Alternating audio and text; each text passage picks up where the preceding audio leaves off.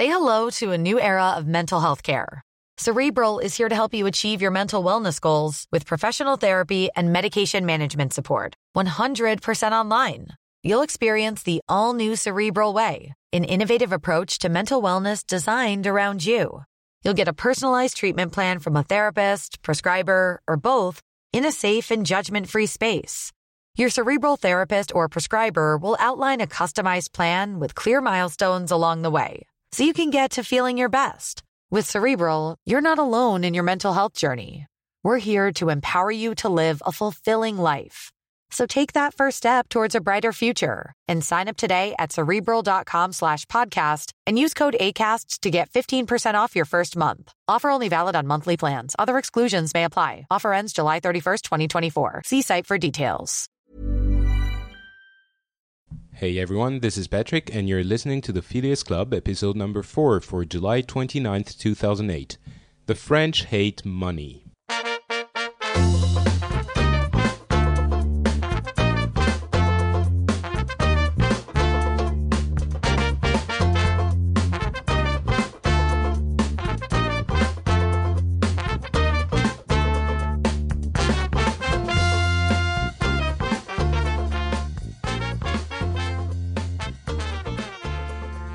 Hello friends and listeners, this is the Phileas Club, the show where we talk about world news and we try to give you the perspective from different countries, and we are going to have a couple of great guests with me today.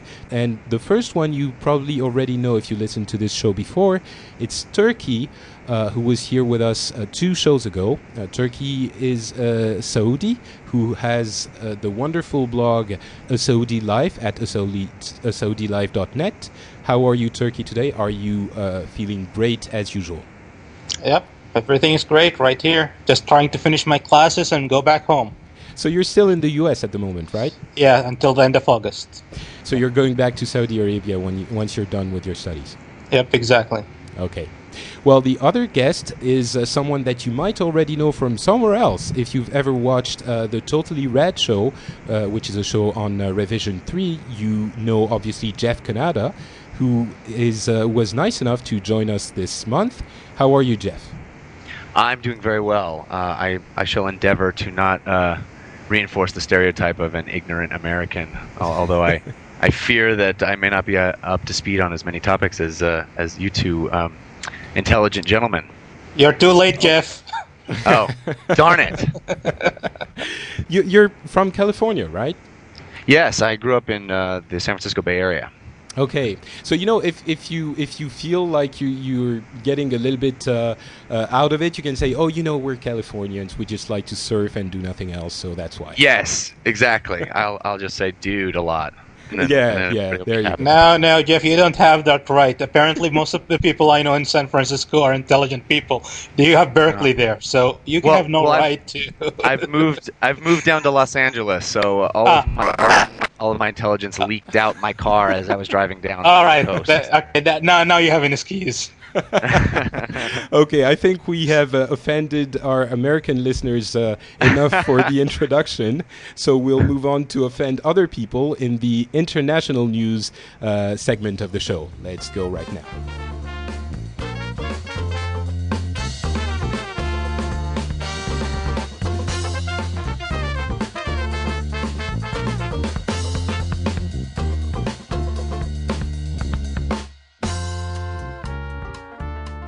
And so for the international news, we have one piece of news that I think is going to be very interesting. It's the news of, the French president, Mr. Sarkozy, did something quite interesting for his the beginning of his presidency at the EU. As people know, of course, the presidency of the EU is a rotating presidency, and we have the chair for 6 months now. And it's not really as president of the EU, but he started a project when he first became president, which is to create a union for the Mediterranean, which is a union where he will bring together all the countries from around the Mediterranean Sea, meaning, of course, all the Arab countries, and Israel. So he wants to bring them together along with France, of course, and the European countries. He wants to bring them together in first, I guess, an economic union. I think the idea is to bring economic interests together so that those countries who have been at war, of course, for a long time, have a vested interest in working together. And down the line, it might be a very long road, but down the line, help the peace process in the Middle East, which it's one of the goals of that union. So the first step in that union was to, I guess, before they announced the union itself, they got together a few countries that were very antagonistic until very recently. So a couple of weeks ago, I guess, he brought Syria, Lebanon, and France and Israel together at the same table to start talking. And that might not be a lot, but it felt to me, at least in France, it was regarded as a huge step. The first reaction was that, we shouldn't be speaking to Syria because they are bad people, of course. But then, when he actually managed to get them to sit down with the Lebanese president and the Israeli prime minister, everyone sort of started looking at this and thinking, maybe there's something here. So that first step led to Israel being present at the announcement of the Mediterranean, the Union for the Mediterranean, which is, I think, 22 countries around the sea and all of the European Union. So I guess what I'm getting at is that it's one of the first times that we have a different kind of hope in peace talks for that region. That's the feeling we got in France. So, of course, I was very interested to know what you got, what the impression you got from Saudi Arabia, Turkey. So, how did you feel about that? When we're talking about this, I would like always, and I always do that on my show, I try to separate my personal views of those, what I think is the views of the population back in Saudi. So, in general, the views are, and my personal view is, all I'm seeing is Sarkozy trying to emphasize the role of France in the area, fighting back the American influence. They are losing a lot of influence in the area, and this is one way of France getting back into the area and getting their influence back. As a general view, and back in Saudi Arabia, this is not is seen as an attempt by France trying to get into the region, and France has always been seen as an ally for Lebanon and Syria. So their meeting with Lebanon and Syria is nothing new. It's always been known that Lebanon and Syria are part of, in a way, allies with France. So I guess it's you see that as a more, when I say you, I mean in Saudi Arabia, you see that as a more cynical view of it. It's I mentioned peace maybe 3 or 4 times in my description of the process. You don't think that's going to give anything, or you don't even think that's the reason why he's doing it? One of the reasons, at least. Peace is a complicated thing, and to be honest, if he gets peace, it's only for a political reason to get his influence in the area. That's what everybody believes. Nobody believes he's looking for peace just because he wants peace. Well, I don't know. I guess peace is good for the economic climate also. If you start having exchanges in the region. Actually, peace is not good for economic climate. Trust me on this one. Well, okay, I see what you're getting at. Because if there's peace, these people can deal with each other, and they can shun France on the side. Right now, France is in the middle, so it can sell to both parties, and they don't trade with each other. So it's having the upper hand. Okay, yeah, I guess it's true. But on the other hand, I have to say that for all the optimism that we heard, and it might be me that's very optimistic, or at least starting to hope that something might be possible if they do indeed get the economic aspect of it together, we still had a lot of commentators saying that this is a nice step, it's a nice start, But what everyone is actually waiting for in the region is the American election, because the big dog is the U.S. and nothing is going to happen without the U.S. saying yes or no to anything. Which brings me to Jeff.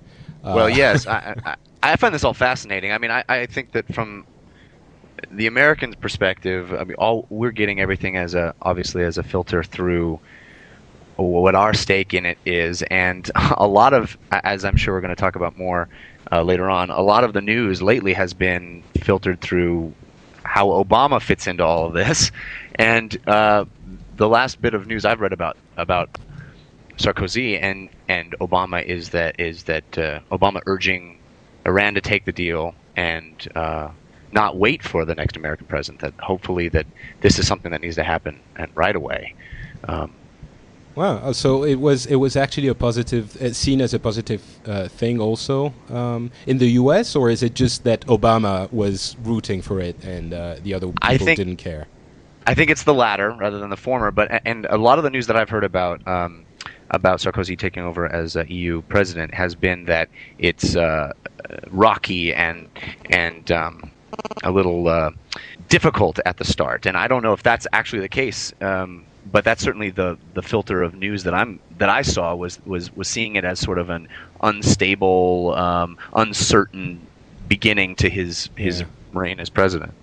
Well, we only have 6 months, of course, and we have, what is it, 25 countries today, maybe even more.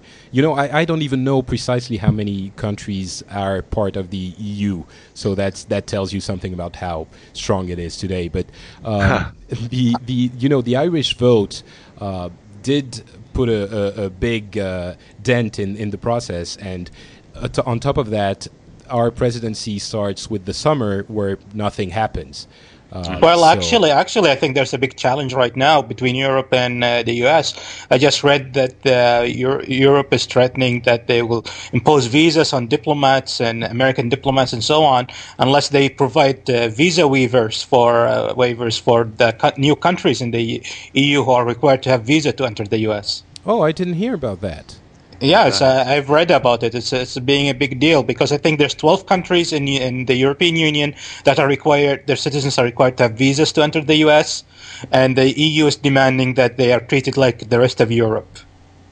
Oh, so hey, Jeff, do you see Europe as one entity, or do you see, the really civilized countries like France and Italy and Germany and whatever, and the other guys who are, sort of faking it and got the name of Europe? I personally, are you talking about Americans that I know? Personally, Well, I tend to look at each country individually, and it's interesting to see it from this perspective of the EU and how that much that has changed even within my lifetime of how that perception or how that union is working more as a unified force that of all of Europe. Yeah. Do you see, for example, do you think that maybe not you, but your friends and your countrymen in general, what would they think of the fact that some countries in the EU have to apply for a visa and some people can come from, without, specifically asking the permission to come? Is it like, we need to be wary of terrorists, or is it, come on, we can let them through? Well, I tend to have pretty liberal-minded friends, and I run in. We really have to get someone who's a conservative sometime. Yeah. Well, I don't know. I don't know if the internet tends to draw, or technology in general tends to draw a more liberal-minded. I mean, the whole concept of the internet as the ultimate democracy, as any idea can flow. I think that leads. I don't know. Maybe I'm wrong, but I think that leads to a more liberal-minded people are drawn to that kind of place. So I think my friends, the circle that I run with, I think we're all baffled by that, about why there are some people that are allowed and some people aren't, and how that all works. I think we, I don't know. I'm more for the. I believe travel and open borders are important, but that's I think one of the views that most Americans have about Europe when you're asking do they think of it different countries or one country is there's a game show here. Jeff, I think you know it. Who's smarter than a fifth grader? Yes. Yeah, so they ask a lady who happens to be a graduate, a university graduate, and they ask her a question was, which of these countries is part of Europe? So she looks at the host and she said, I thought Europe was a country. Oh boy. She already failed the question. She hadn't even started. Yeah. Well, you know, hey, and I think, you know, we... Oh, sorry. Oh, go ahead. Go ahead. No, go ahead, Jeff. We have and I don't mean to start bagging on an easy target, but we have a president who didn't travel much before he became president, and I think that's something that I've always envied and admired of Europeans is how, as in their youth, in your youth, I should say, you are encouraged to travel. You're encouraged to see other countries, experience other cultures, and granted, it may be a little easier because everything's a little nearer to you than it would be to us. But I think that's an unfortunate thing about my country that young and it's people aren't understandable encouraged to do that. Yeah, it's understandable though, because your country is so large in the first place that and it's so self-contained. Also, it's a whole discussion about being the main power in the world. You don't really need to know about anything else. Whereas us poor Europeans, we are influenced by American culture, even with music and movies and stuff like that. It's still an open door on something else, and that happens because you have the cultural dominance, and I think it's a good thing for us because we see something else and we see things in a different way, and you guys don't really have to do that. So some people might do it because they want to, but okay, that's a whole it's interesting. I'm sorry, I don't. Go ahead. Tangentially on that is it's interesting because I don't know how many of your listeners know my show, but my show is definitely not about these kinds of issues. It's more about entertainment and movies and video games and the kinds of things that are often a distraction for that kind of worldview and that kind of consciousness. And I often, I think of that fairly often about how what is it that I do that is our show and is my own personal interest in those kinds of things detriment to the global consciousness? Is that something that is just a distraction? I honestly believe that those things can go hand in hand, that you can be globally conscious and aware of what's happening around you and also be interested in these things that are often viewed as distractions. But I think about that a lot, about how we as Americans, our entertainment culture is sold to the rest of the world, and we are sort of self-obsessed in that way, and we often spend time thinking about that to the exclusion of these other countries and these other things happening in the world.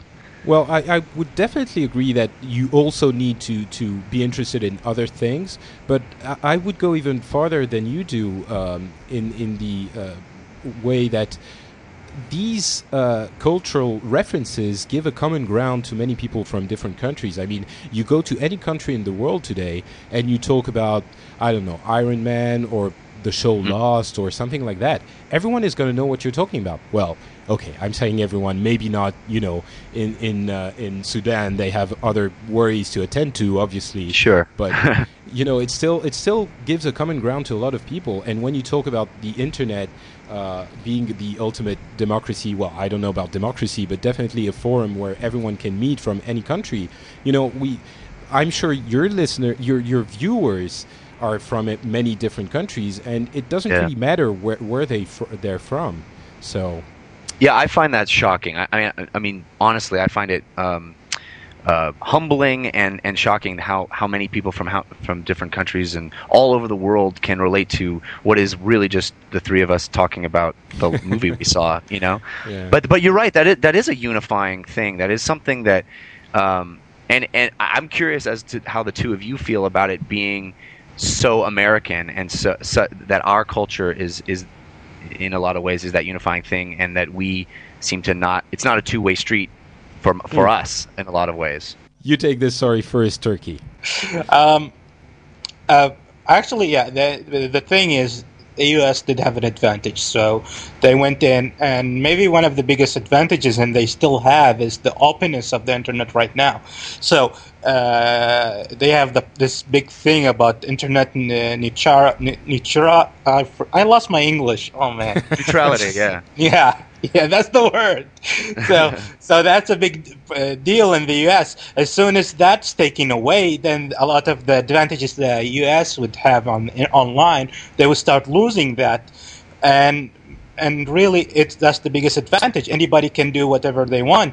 In most countries, everything is controlled in one way or another. If you go to China, which is just announced that they have now more internet users than the U.S. for the first time ever. Yeah, I heard about that. Yeah, if you go there, their internet is completely censored, and there's not that much American internet because they have so much Chinese internet available also. But most of the world doesn't speak Chinese, so it's not popular outside of China as Americans is popular outside of America, because many people speak English, as English is becoming or is the official international language of the world. But do you resent the fact that America is culturally dominating? And I know some people might be wary of the word culturally because we're talking about movies and video games, but do you think that it's detrimental that it's a one-way street, or do you think, yeah, okay, never mind? Well, to be honest, whether it's a one-way street or not, it's not the fault of the Americans. If they're so good at what they're doing, you can't blame them. It's the fault of the people of the other countries. They need to fight back, produce better, and prove themselves against Americans. I never blame Americans for any of this. Yeah, I guess that's a very capitalistic view. Just make a better product, right? Yeah, just make a better product, and that is a major problem. And to be honest, Americans are not the best at everything. When it comes to internationally, like for example, animation, is Japan. Japan owns the animation market internationally, not the US. So really it comes down to what type of product you produce. And I remember we had anime in Saudi Arabia since the beginning, since the 1980s. We had anime. Yeah. And it's the major animation in Saudi Arabia, and as far as I know, it's the same thing in Europe. Yeah, France was really at the forefront of the anime revolution in the early 90s, I guess, when they really started to get big. But, well, okay, we really went off on a tangent here. I think at some point we were talking about the Union for the Mediterranean. And so let's get back on topic. Apologies. No problem. That was really interesting. But you talked about Obama also, and how you viewed that aspect of his trip.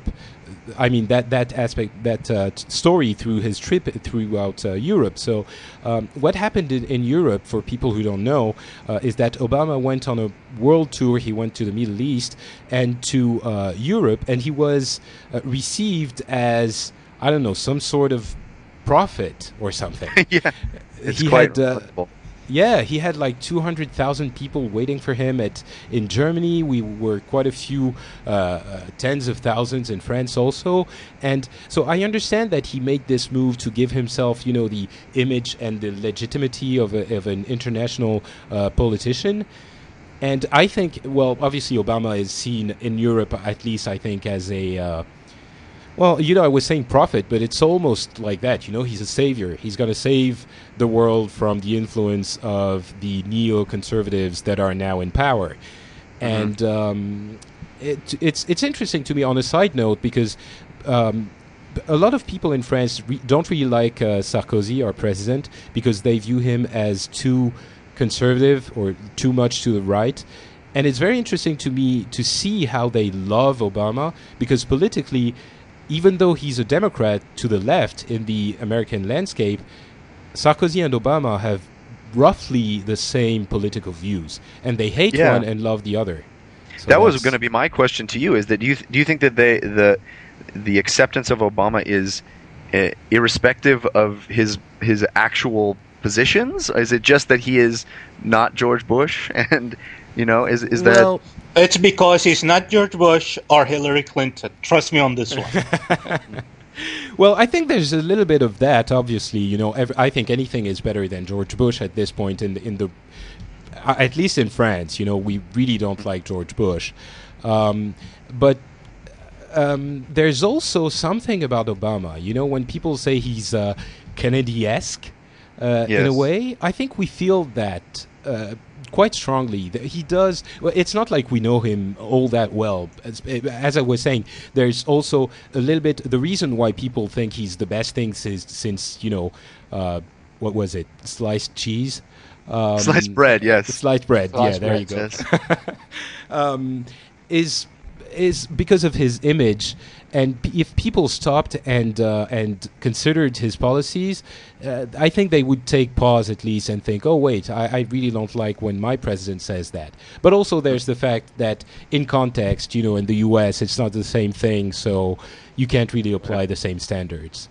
I saw a moment where he was with Sarkozy, and he had to remind the people asking him a question that he was not president yet.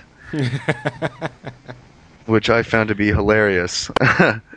Yeah, that's to us. He's won, and I've heard that. So that brings me to my next question about this trip, which is he did this so to basically give himself a better image as an international politician.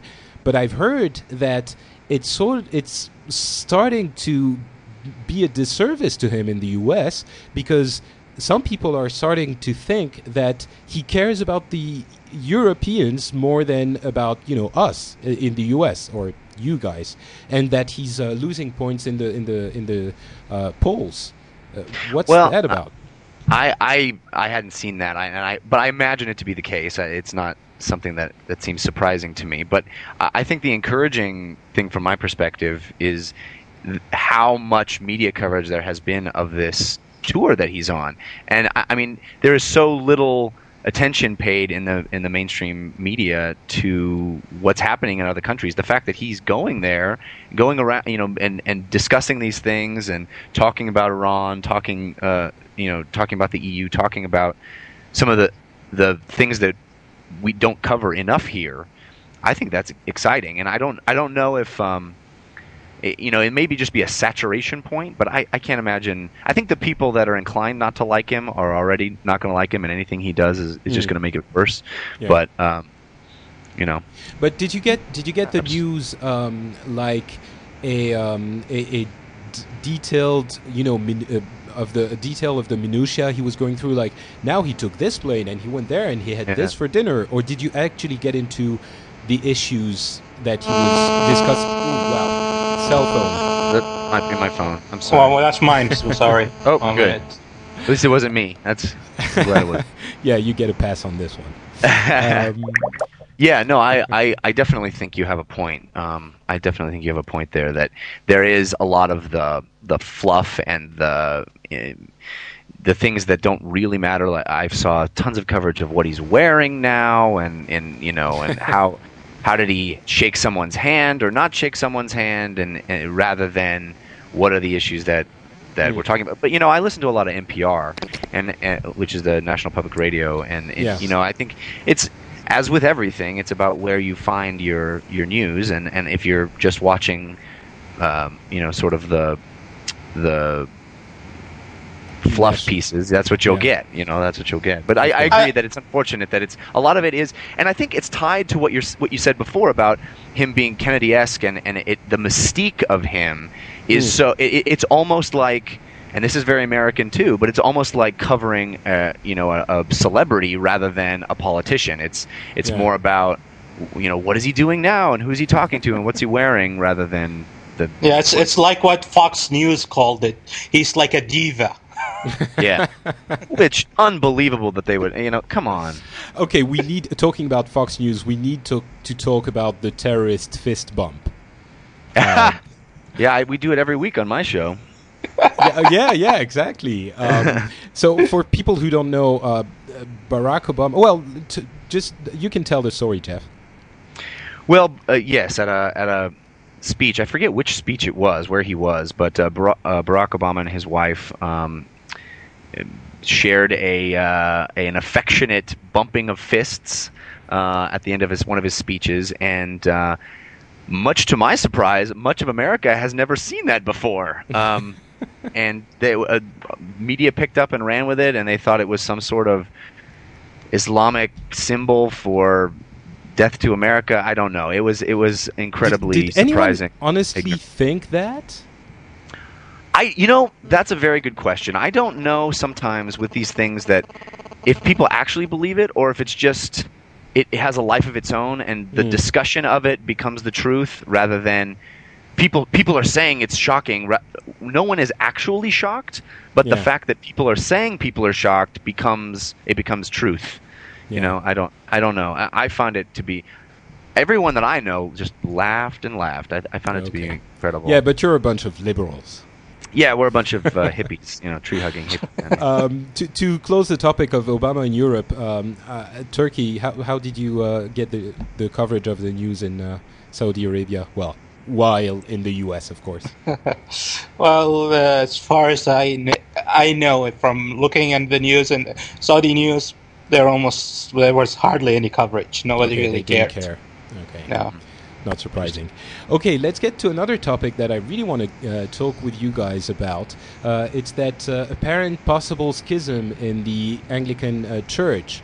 So what happened was that I think a part of a few churches ordained some gay priests. Priests who were openly gay, and there's no central authority in the Anglican Church. I believe, I'm not an expert on that topic, but they had a council, and a part of the higher members of the council were not very happy with that, and a part of the council was very happy with that. So they are threatening at the moment to separate from one another and to create a schism in the Anglican Church.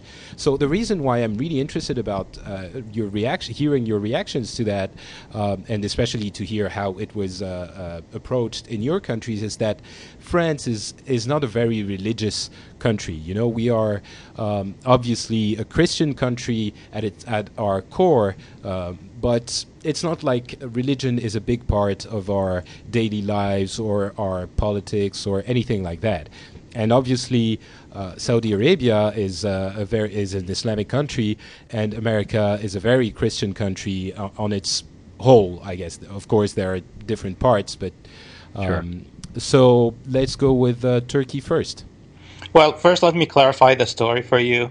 The thing is, thank you. Because the story is a little older. There's a church in Boston that had a homosexual priest take over the church. Yeah, that's the old news. The news part of the story is not about homosexuality. It's about women becoming priests. Yeah, that's what I understand too. Oh, you're right. No, but bishops, not priests. Bishops. Bishops. Okay. Yeah. So it's about women being bishops, and then the problem arose that they are talking about. For some reason, I'm being popular today, and it's a completely telemarketer. Okay. So, tell him you're talking to the world. What is he selling? I have no idea. I don't care. It's gonna answer him any moment. So Okay. So they have the problem was how far are they going to allow women into the church, and that's the division. And the extremists don't want women in the church, and the liberals, more moderate people, are accepting women. So when it comes to us, of course, we don't care that much. It's Christian problems. It's the Christians' problems. It's their problem. But when we look at it, and what majority of Saudis would say, you know what, that's just proof that Christianity is a corrupt religion. Is a corrupt religion? Yeah, because for us, homosexuality is completely anti-religious. Women being religious leaders is against our belief. So it's for most people in Saudi Arabia, they're just seeing that the downfall of Christianity and proof that the Christian nations are on a downfall when it comes to morality and from holding to their belief system. Oh, wow. Mm-hmm. So I believe that quite a big percentage of the population in the U.S. Thought that the Judgment Day was coming within their lifetime. I heard a couple of months ago. Do you think that's a sign? That fact? Yeah. Do you think that the ordaining of women as bishops is a sign of that? Me? Well, sorry, I was going to Jeff. I was trying to personally- do a subtle transition there. You have ruined it. Well done. I think you guys could probably predict my response to that. I think that's ridiculous, and I think Of course. whomever wants to practice their religion however they choose should be allowed to. That's my position. But it is fascinating to see it happening, and it seems that these two things are happening in parallel, and they're both. As I think Turkey was kind of pointing out, they're both different prongs of the same fork. They're women and gays. It's challenging the established structure of the church, and I kind of view it as an inevitable tide that's no matter what happens, this kind of progress will take over. But But how did the news report on it, and more importantly, how did the religious authorities in the U.S. Report on it, if at all? Well, I haven't seen a lot of coverage of it. But that may be where I'm looking. It's interesting that it's being covered as definitely as a crisis in the church, and I think that I don't read a lot of religious press, but I can only imagine that. Well, perhaps I shouldn't speculate, but the stuff that I have read, it's discussing it very much in the same vein, and I think that's almost encouraging. That the idea of women attempting to become bishops and the idea of homosexuals trying to be a part of the church is discussed in the same sort of equal opportunity light.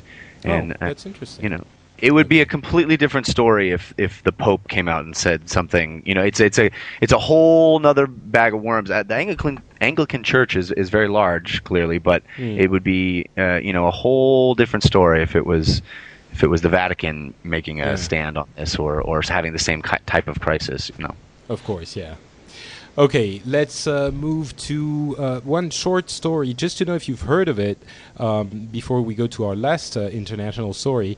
The arrest of Radovan Karadzic, who was one of the war criminals of the Bosnian War, who was still at large. He was one of the lieutenants of Slobodan Milosevic, and he was arrested less than a week ago.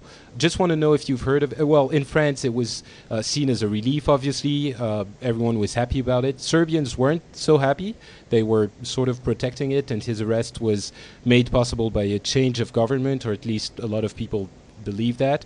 So in France, people were relieved. But just to know how you heard about it in your countries. Well, and basically, I'm surprised they even caught him. I saw the pictures. There's no way I would have known that's the same person. Yeah, that's true. And he has been living a normal life. And when it comes to Serbia, Serbians are divided. The extremists and are against it. The liberals and Western Serbians are supporting it. So it's a big thing. And it is covered internationally. Also in Saudi Arabia, it's been a big deal because, after all, he is accused of killing, I don't remember what was it, I think 8,000 Muslims. Yeah. And that's my town. So it's been big news. It was reported on, especially because he murdered X thousands of Muslims. You think it would have been reported on as much if he didn't? No, it would have been reported as the same thing. It's just that the War Crime Tribunal is a big deal because it does affect everybody internationally, especially now when this accusation of the president of Sudan of war crimes in Darfur. Yeah. I find it interesting from what I've heard is, and again, it's a little embarrassing, but it's from the American coverage of it. It's basically a numbers game. It's how high was he on the most wanted list? That's what we get. Oh, that's interesting. We caught number X on the on how wanted he was. So let's see you get the number one in the terrorist Al Qaeda. Then you can start saying numbers. I'm right there with you, man. He? I wish I remembered. I'd heard it on the radio, but I didn't pay attention enough to the number. I found it interesting. So it's a little bit of our cowboy coverage, It's like we bagged ourselves number whatever of. Did anyone get a cookie because they got him, or? I'm hoping I get some cookies. I'm getting kind of hungry. I'd love a cookie. Okay, last topic for our international segment is the departure of Bill Gates, more or less, from Microsoft. I was interested to talk about that with you guys because, again, in France, we can't do anything like everyone else. Bill Gates is seen as sort of a dirty capitalist. You know, he's that evil guy inside his tower who was making money off everyone's back, and he was unfair and unjust, and he... Even after all of his humanitarian efforts? Still, yeah. It's sad to say so, but... okay, French people are, as I was saying, Sarkozy, who is online with Obama more or less, is seen as a fairly right-wing person. So we are socialists in France. By and large, we are socialists. So we have that stigma of the guy who makes money. We don't like money. Hey, that's the title for the episode right there. French people don't like money. French don't like money? Yes. Are we talking about the same people? Yes, absolutely. With all of those designers and the fashion shows and all of those cards. Let me clarify. If you have money in France, you don't show it, and you're not very proud of it. You know, people who have money, it's sort of suspicious. Like, have you ever been to Cannes? Yeah, okay. You know, I live like 200 meters away from the Arc de Triomphe, and I'm on the Champs-Élysées every day, almost. You don't, Patrick, you don't work that stuff on me. I've been to France. You don't work that stuff on me. I would just like to say, if there are any French listeners who are embarrassed of their money, you're more than welcome to send it to me. I will selflessly take it off your hands for you. I would help too. I have no problem helping out here. Well, I'll forward you the emails. But no, seriously, it is seen as something suspicious. Someone who is rich is going to be looked at with envy that sorts of transforms into hatred a little bit. So it's we definitely don't celebrate our successful businessmen as much as you would in the U.S. And in that regard, Bill Gates, who is the richest man in the world, to give you a sort of an idea of how we see him. Patrick, first of all, he's not the richest man in the world anymore. He's the third richest man in the world. Okay, but you get what I mean. You know, he's that image. Yeah, and the problem is when you're saying that, actually, even in the U.S., trust me, he's very hated by a majority of Americans, even in this country. It's all about envy. Everybody's just envious of him. And well, only that, there's a perception of him being shrewd and ruthless that I think is and he certainly unfair. Is, but I guess what I was getting at is that even now, you asked me, even now that he's doing all that humanitarian work, a lot of people see this in France as, well, first of all, he has enough money so he can give away a little bit. That's not going to kill him. So it's a way to, justify the fact that we still hate him. Look, I don't like the guy, but let's be honest, that's not the little bit that he gave away. He gave away 90% of his fortune. Yeah, that's what I mean. I mean, I personally, I don't agree with that view in France, and it's starting to change a little bit. But by and large, it's still a dominant view that, and also the other way that people see it is, well, he's trying to do this to alleviate his image as a horrible tyrant and to make himself feel better. So, anyway, that's the way we see him. I don't subscribe to that view, but that's the way we see him. Even if his motive is that he doesn't want to feel as much like a tyrant, I think the end result is fine by me. I think that that kind of incredible wealth being put to that kind of purpose is laudable, and I say what you want about the guy and how he made the fortune, what he's doing with it. I think I'm rather he have it and do that with it than a lot of other people have it. Well, personally, I think we owe his wife for his charitable side, because he didn't start doing charity until he got married, so we owe her that. Maybe. But another thing is that I kind of think his quote-unquote departure from Microsoft is semantic. I don't think that guy is wildly really overplayed. leaving. Yeah. Yeah.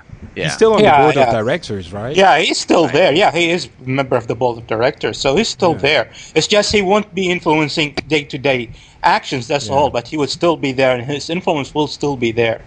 Well, I I think can't Microsoft. imagine that. Go ahead. I think Microsoft as a company needed a change of image, and that's part of that change a little bit.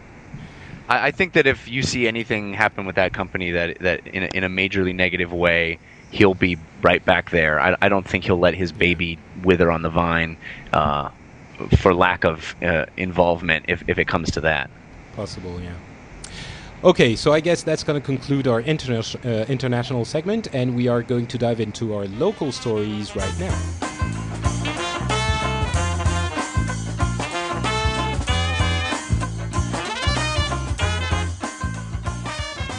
Okay, first I'm going to let Turkey start us off. Yeah, Any juicy stories from Saudi Arabia? Well, I'm going to make it an Arabic section, so I'm going to Okay, get something yeah. Arab world in general.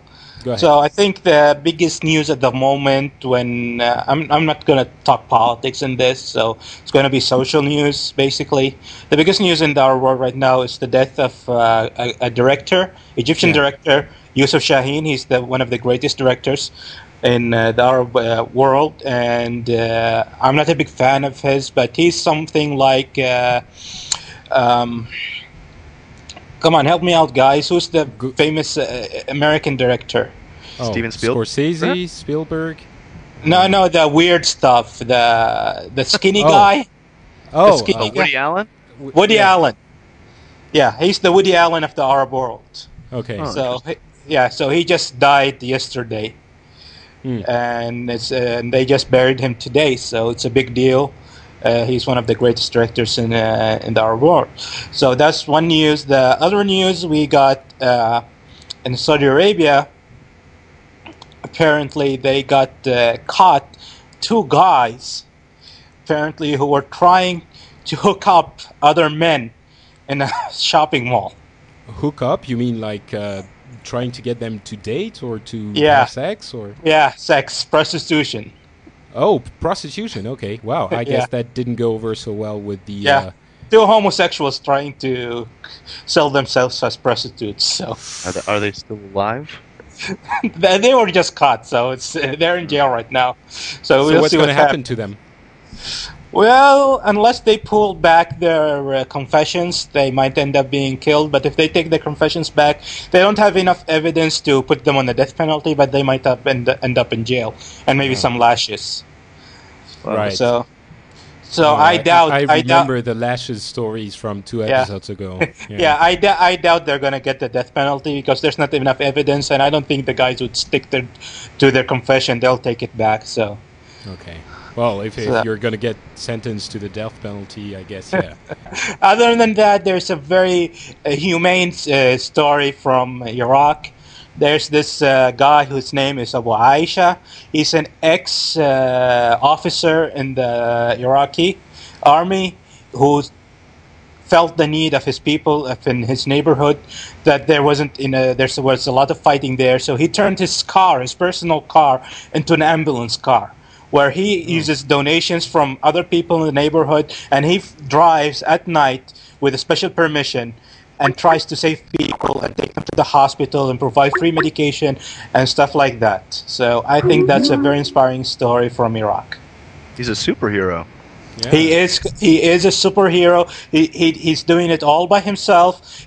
Amazing. He uses his own money, his own car. He painted his car. He works sacrificing his own life. And some people saw him and decided to help him out by giving some donations. And he just gives out medication. He has his medication in his car. He gives it free for the needy. He goes in the middle of the night, even under curfew, drives all the way to help people when they're needed. Wow. It's amazing.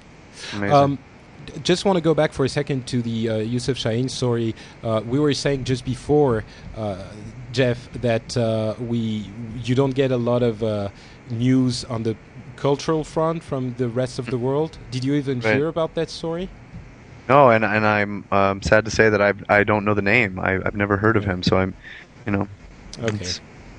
Yeah, well, I actually haven't seen any of his movies either, I think, but he's definitely well known in France also. And also, I'm curious, Turkey, you didn't mention the bombings in Iraq and Turkey and India. I know it's not Saudi Arabia, but Iraq is definitely an Arab country, so... Yeah, as I said, I didn't want to go into politics or stuff like that. I just wanted to stay on the social side because I thought we discussed had too much politics in the beginning. You're definitely right. Okay, Jeff, should you go next or should I? Oh, you feel free. Go right ahead. Okay. So the big story, which is sort of international too, is the liberation of Ingrid Betancourt, who is who was a hostage in Colombia for 6 years, if I'm not mistaken. I'm sure Turkey will jump in and say that it was 7 years and not 6. And I was wrong again. But 6. Yeah, it was 6, I think. But so she was freed, and I think the next day she appeared at the and did a speech, and the day after that she did another speech, and she started working basically to help her fellow hostages who were still there, and sort of got into a political campaign the next day. And she has been a hostage for 6 years. It was an incredible ordeal, and that really made a huge part of the news early in the month. Isn't that just the most inspiring, incredible thing you've heard? Yeah. I find that story to be fascinating and inspiring on every level. I mean, the fact that her children, haven't seen her for 6 years, and here she comes out and immediately makes it her life goal to to disband FARC and create some kind of get the rest of the people who are still there out. It's amazing. Yeah, and she really jumped in. I won't comment on this because I'm going to have a sarcastic opinion on this. You're sarcastic on everything, Turkey. What's your sarcastic perspective? Let me know. I'd like to know. My sarcastic perspective, she's been away for 6 years or 7 years, and then she goes to politics. Her actions should be her family first. I can't see a person getting out of there and just ignoring their own family and just going to politics. And to be honest, I think that is extraordinarily cynical. I think if you know that there are people who are in the same situation as you, and you've been freed from that situation, what kind of responsibility you have? That's the problem. There's a lot of people in jails. There are a lot of people who are kidnapped. They're all around the world. It's just we get one person free, and then we concentrate on that person. Then we concentrate on those people, and we forget everybody else in the rest of the world. But that's exactly what she's trying to do. Yeah. She's trying to keep have that attention that she's gotten right now and use it, focus it on the people who haven't been freed. I think that is the politics of it. Here's my final point on this. Okay. My decision on it would come down to if she's going to write a book. If she writes a book, then she's going to lose everything about me. She's going to write a book, of course. If she writes a book, then it's all about money. Well, that's my point of view. If she wants to write a book, she should. If she makes the book, all the sales go to charity or an organization to help those people. Yeah, then she's serious about it. If she writes a book and all the money goes to her, no offense, that's all it's about. So will you come back if she writes a book and puts all the proceeds to charity? Will you come back and publicly apologize for your cynicism towards her? Yes, okay. I would completely apologize. I have no problem with that because then I would have respect for her. But until I see that, I would question everything she does because, to be honest, I've seen it a lot happen. Well, she is on a political path in Colombia too, so I don't know if she's going to go back. But she's definitely she was on that path before her becoming a hostage. I find it hard to believe that she gets rescued and wakes up the next day and goes, how can I make money on this? I think she wakes up the next day and goes, oh my God, there are people who are still there. I was fortunate enough to get out. How can I use any breath that I have in myself to help them? Jeff, trust me, there are people like that. I've seen it with my own eyes. It happens all the time. So trust me, there are people like that. That's why I'm so cynical about this. So until I see it, I have to be cynical. Well, well, that's fair. That's fair. yeah, I guess I would agree with a little bit with Jeff. I think it's definitely a cynical way of seeing it, but you never know. Maybe she's gonna use all that. Well, I guess my point would be if she uses it to actually, if she uses her hostage powers for good and for advancing her career, then she's still going to be using it for good and for making, trying to get attention on that issue. So it's like Bill Gates. Who cares how he does it? He's still doing it. Yeah. Yeah. Just a side note on that story is, have you heard the details of how that rescue even happened? I found it strangely unexplained. Yeah. So what happened was they got the Colombian army to masquerade as members of the FARC and get into the encampment where she was kept.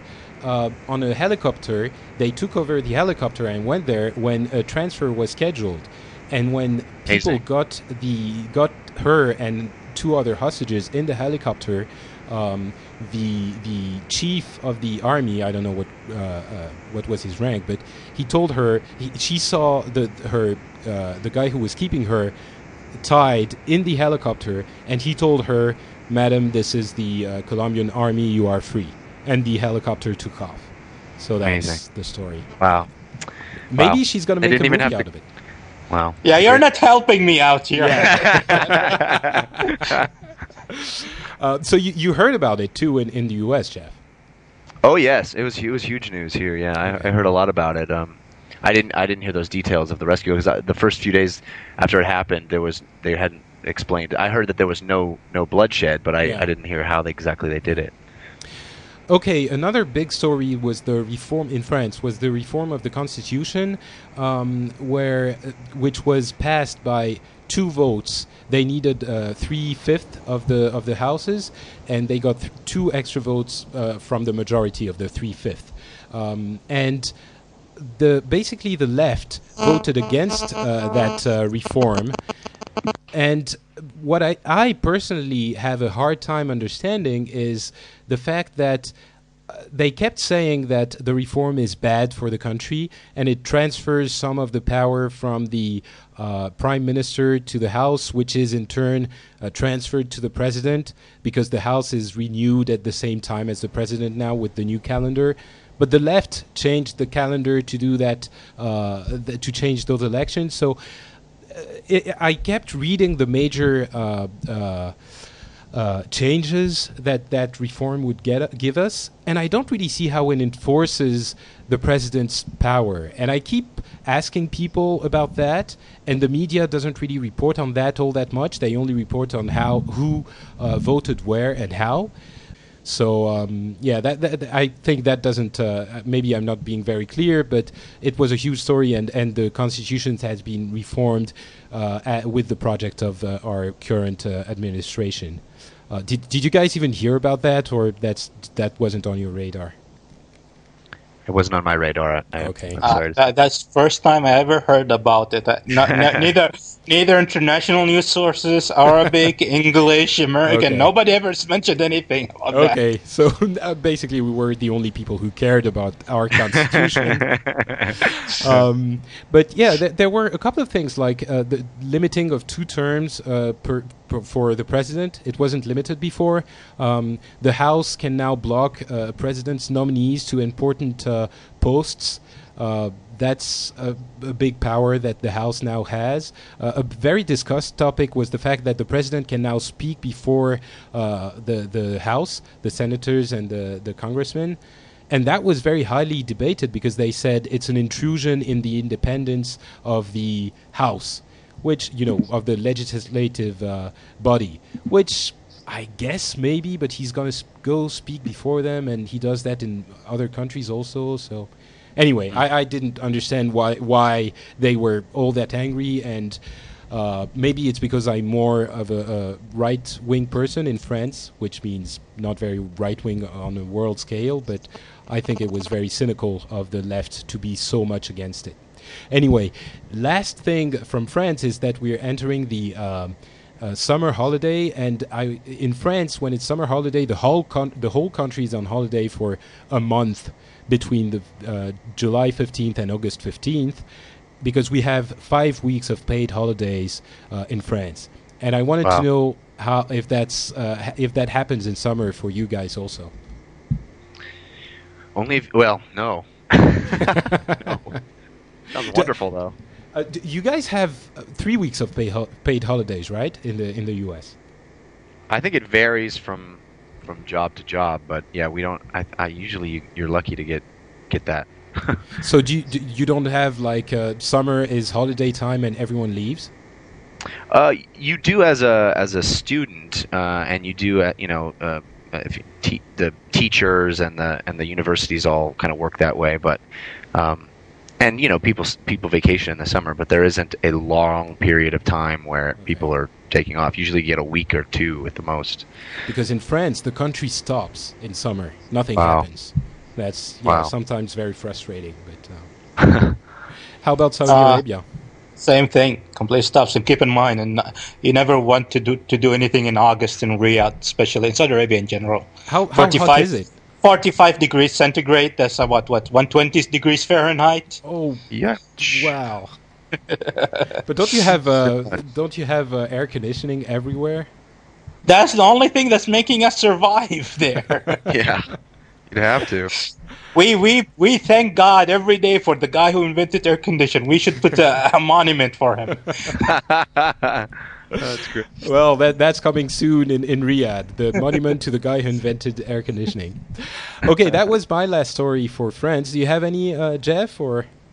Well, I have to admit that my last 2 weeks of life have been knee-deep in stuff for my show, and that's mostly cultural stuff. We had the big E3 trade show in Los Angeles that was all video games, all the new video games for the next year, and this last weekend. You see, Patrick, he's imposing his American culture on us. See it right now. Well, exactly. I see that, and what I say is, you lucky, lucky man. Yeah, I just got back from Comic-Con, the big San Diego International Comic-Con that is a incredibly large event. People coming from all around, dressing up and everything. So that's where my head has been the last 2 weeks. Lucky you! I wanted to go there. You're a lucky guy. It's a blast. I recommend it. Yeah, it started as a comic conference, of course, but now it covers all things cultural. Well, maybe geek cultural, I guess. Right? Exactly. Yeah. There's a lot of games, a lot of movies, a lot of comics, a lot of anime, TV, everything. Everything. Mm-hmm. Yeah. So does it get? I guess. Well, I monitor the internet a lot, obviously. So my world was filled with Comic-Con and E3 news also. But I wonder if it's covered in the mainstream press in the U.S. because here you don't really hear about it at all. In either one of them, you don't really know that they exist in France. I think the mainstream press covers it in a distancing kind of look what those crazy nerds are doing. You know, look at all. It's the spectacle of it that they cover, and the fact that all the stars are there, and also all of the people who dress up funny, and look how weird and different they all are. But is it so, Jeff? Come on, let's hear the top 3 things you think that are the best thing about the Comic-Con and E3. Well, that's a good question. I was very excited to hear we're going to get Tron 2. I don't know if you guys are fans of Tron. Yeah, I know Tron. I saw Tron 2. Did you see the trailer? Yeah, I saw the trailer, and I went back and rewatched Tron 1. Which does it hold up for you? About. Yeah, surprisingly. I mean, I watched Batman, the Tim Burton's Batman, a couple of days before that, and it was horrible. It really didn't stand the test of time. Tron, it's surprisingly good, even today. I mean, tacky, that's obviously, great. But yeah. I'm very excited about that, personally. Yeah. I think having Jeff Bridges back is going to be a big deal. Okay, so that's one. And then Watchmen, of course, the big famous graphic novel from Alan Moore that's going to become a movie from the same director that did 300. It's fascinating and brilliantly written and really pertinent to what's happening in the world today. I would say it's a great piece of fiction. I love it. I think Zack Snyder is. I would think he would make something really interesting. But did you think it holds up to what the graphic novel is? By what you saw, or?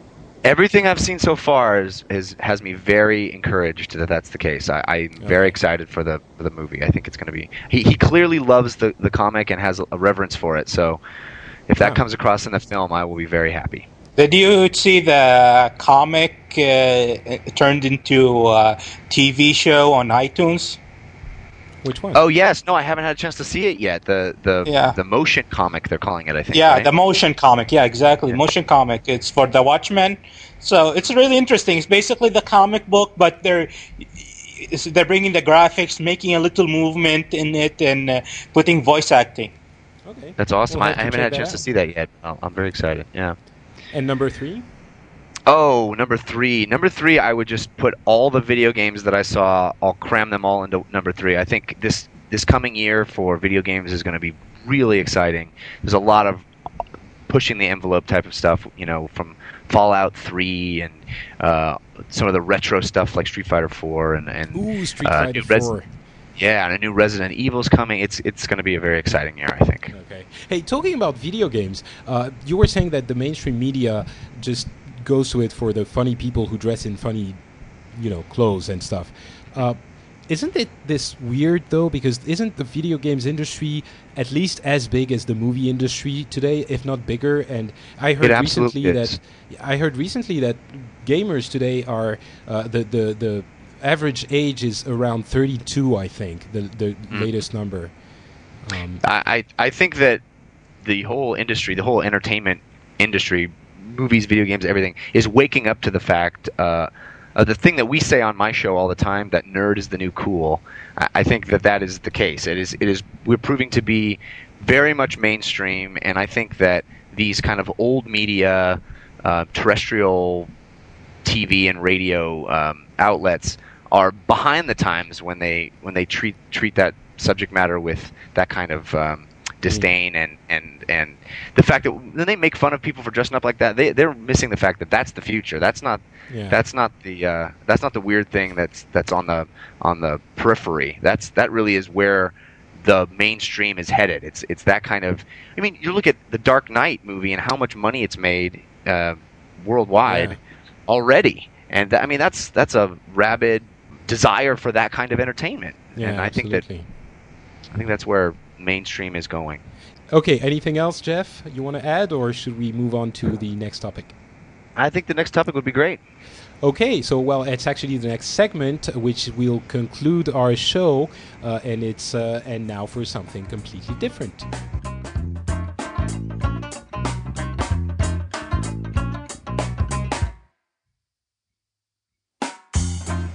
So in this topic, I think we're going to have only one story because we're running a little bit long now. And I have one. You're going to tell me if you have a better one, and we'll go to that one also. But I think this one is pretty great. It's about tobacco and cigarettes and Holland. Can you guys guess what this is about? Well, the fact that they allow smoking hashish and having drugs, but they're not allowed to smoke inside a building? Right. Well, the thing is, now they're not allowed to have cigarettes at all, but they are still allowed to smoke hashish, which means in the coffee shops, you can get pure hashish cigarettes, I guess, theoretically, but you can't get tobacco inside your hashish cigarettes, which is completely ridiculous, obviously. I hadn't heard about that, but that is hilarious. How did that happen? Well, it's a trend in the whole world, I think, that you're not allowed to smoke indoors anymore. Yeah. But hashish is not tobacco, so legally you're allowed to smoke hashish in Holland. So coffee shops, I don't know what's going to happen. I don't know what they're going to do, because you obviously can have your customers smoke pure hashish. So that would be really funny for you.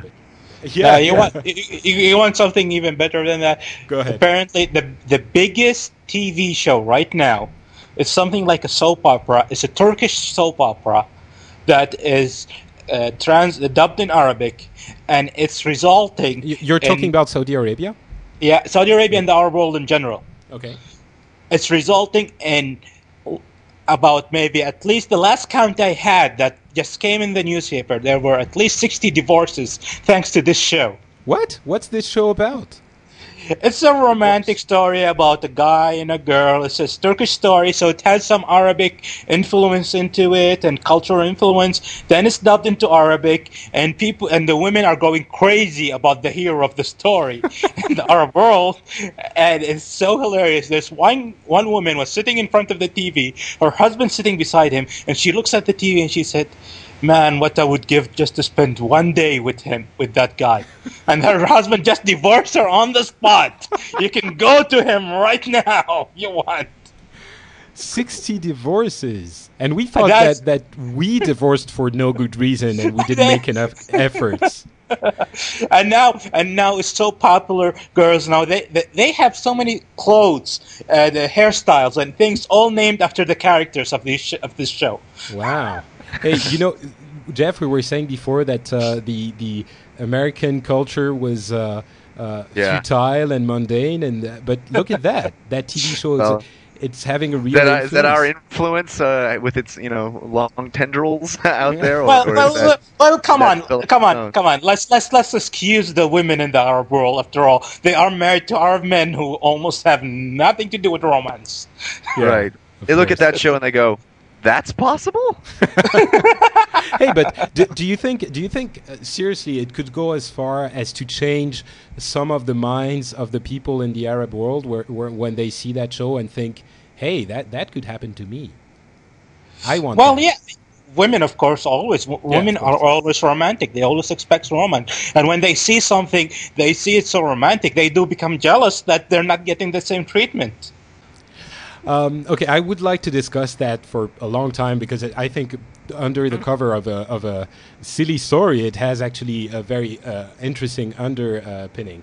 But I think we're going to go a whole show on that topic. Absolutely, divorcing because of TV shows and what other things you do about because of TV shows and stuff like that would be fascinating.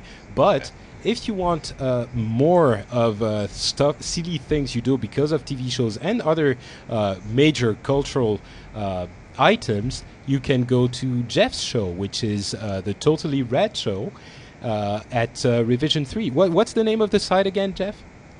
Well, we have, you can go to totallyradshow.com or revision3.com. Either way, you can find us. We're out there. And I have gone on record on several shows now saying that I officially like TRS better than Dignation, and I caught a lot of flack for that. A lot of people I'll were defend very you. happy. I'm not on Dignation, so Alex might disagree, but I appreciate the sentiment. Yeah, Alex Albrecht from Dignation is also on the Totally Rad Show. So if you like Dignation or Alex Albrecht or anything cool, really anything rad, you should go there and watch the show. I definitely recommend it to anyone. So thanks a lot, Jeff, for being here today. My pleasure. Thanks for having me. And Turkey, of course, is at saudilife.net. If you want to hear about everyday life and news from the Arab world, you can go there and listen to his fantastic podcast. Thanks a lot, Turkey, for being here again. Thank you very much. And a couple of things I wanted to add before I close the show off, and I forgot to talk about during the recording yesterday, is that, first of all, if you enjoy the show and you have a couple of minutes to waste, you could go to iTunes and leave a review for the show, which would help us promote it and bring new people in our audience. That would be fantastic. Second thing, if you like our witty banter, you might also enjoy some of my other shows, mainly WoW podcast, Warcraft-related podcasts. You can find links to all of those at FrenchSpin.com. And you will also find a link to my Twitter page there. I can tell you right now my nickname on Twitter is NotPatrick, so you can add me if you are a user and you want to hear more of my silly comments on pretty much everything. And lastly, if you are a listener from East Asia or Africa, I might be interested in talking with you because I'm looking for more panelists from those regions. I think the Middle East and the US and Europe are great, but if you're from somewhere else and you think you might have something to contribute to the show, please send me an email. So that's it. I hope you all have a wonderful month of August, and I will talk to you again in a few weeks.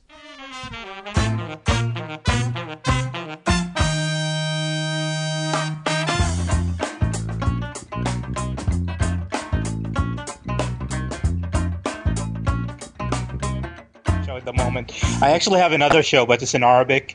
It's a Mac show. Oh, A Mac show. Oh, you're a Mac guy. Oh, of course, I'm a Mac person. I'm a Windows guy. No. My God is Steve Jobs. Well, no wonder you were so anti-Bill.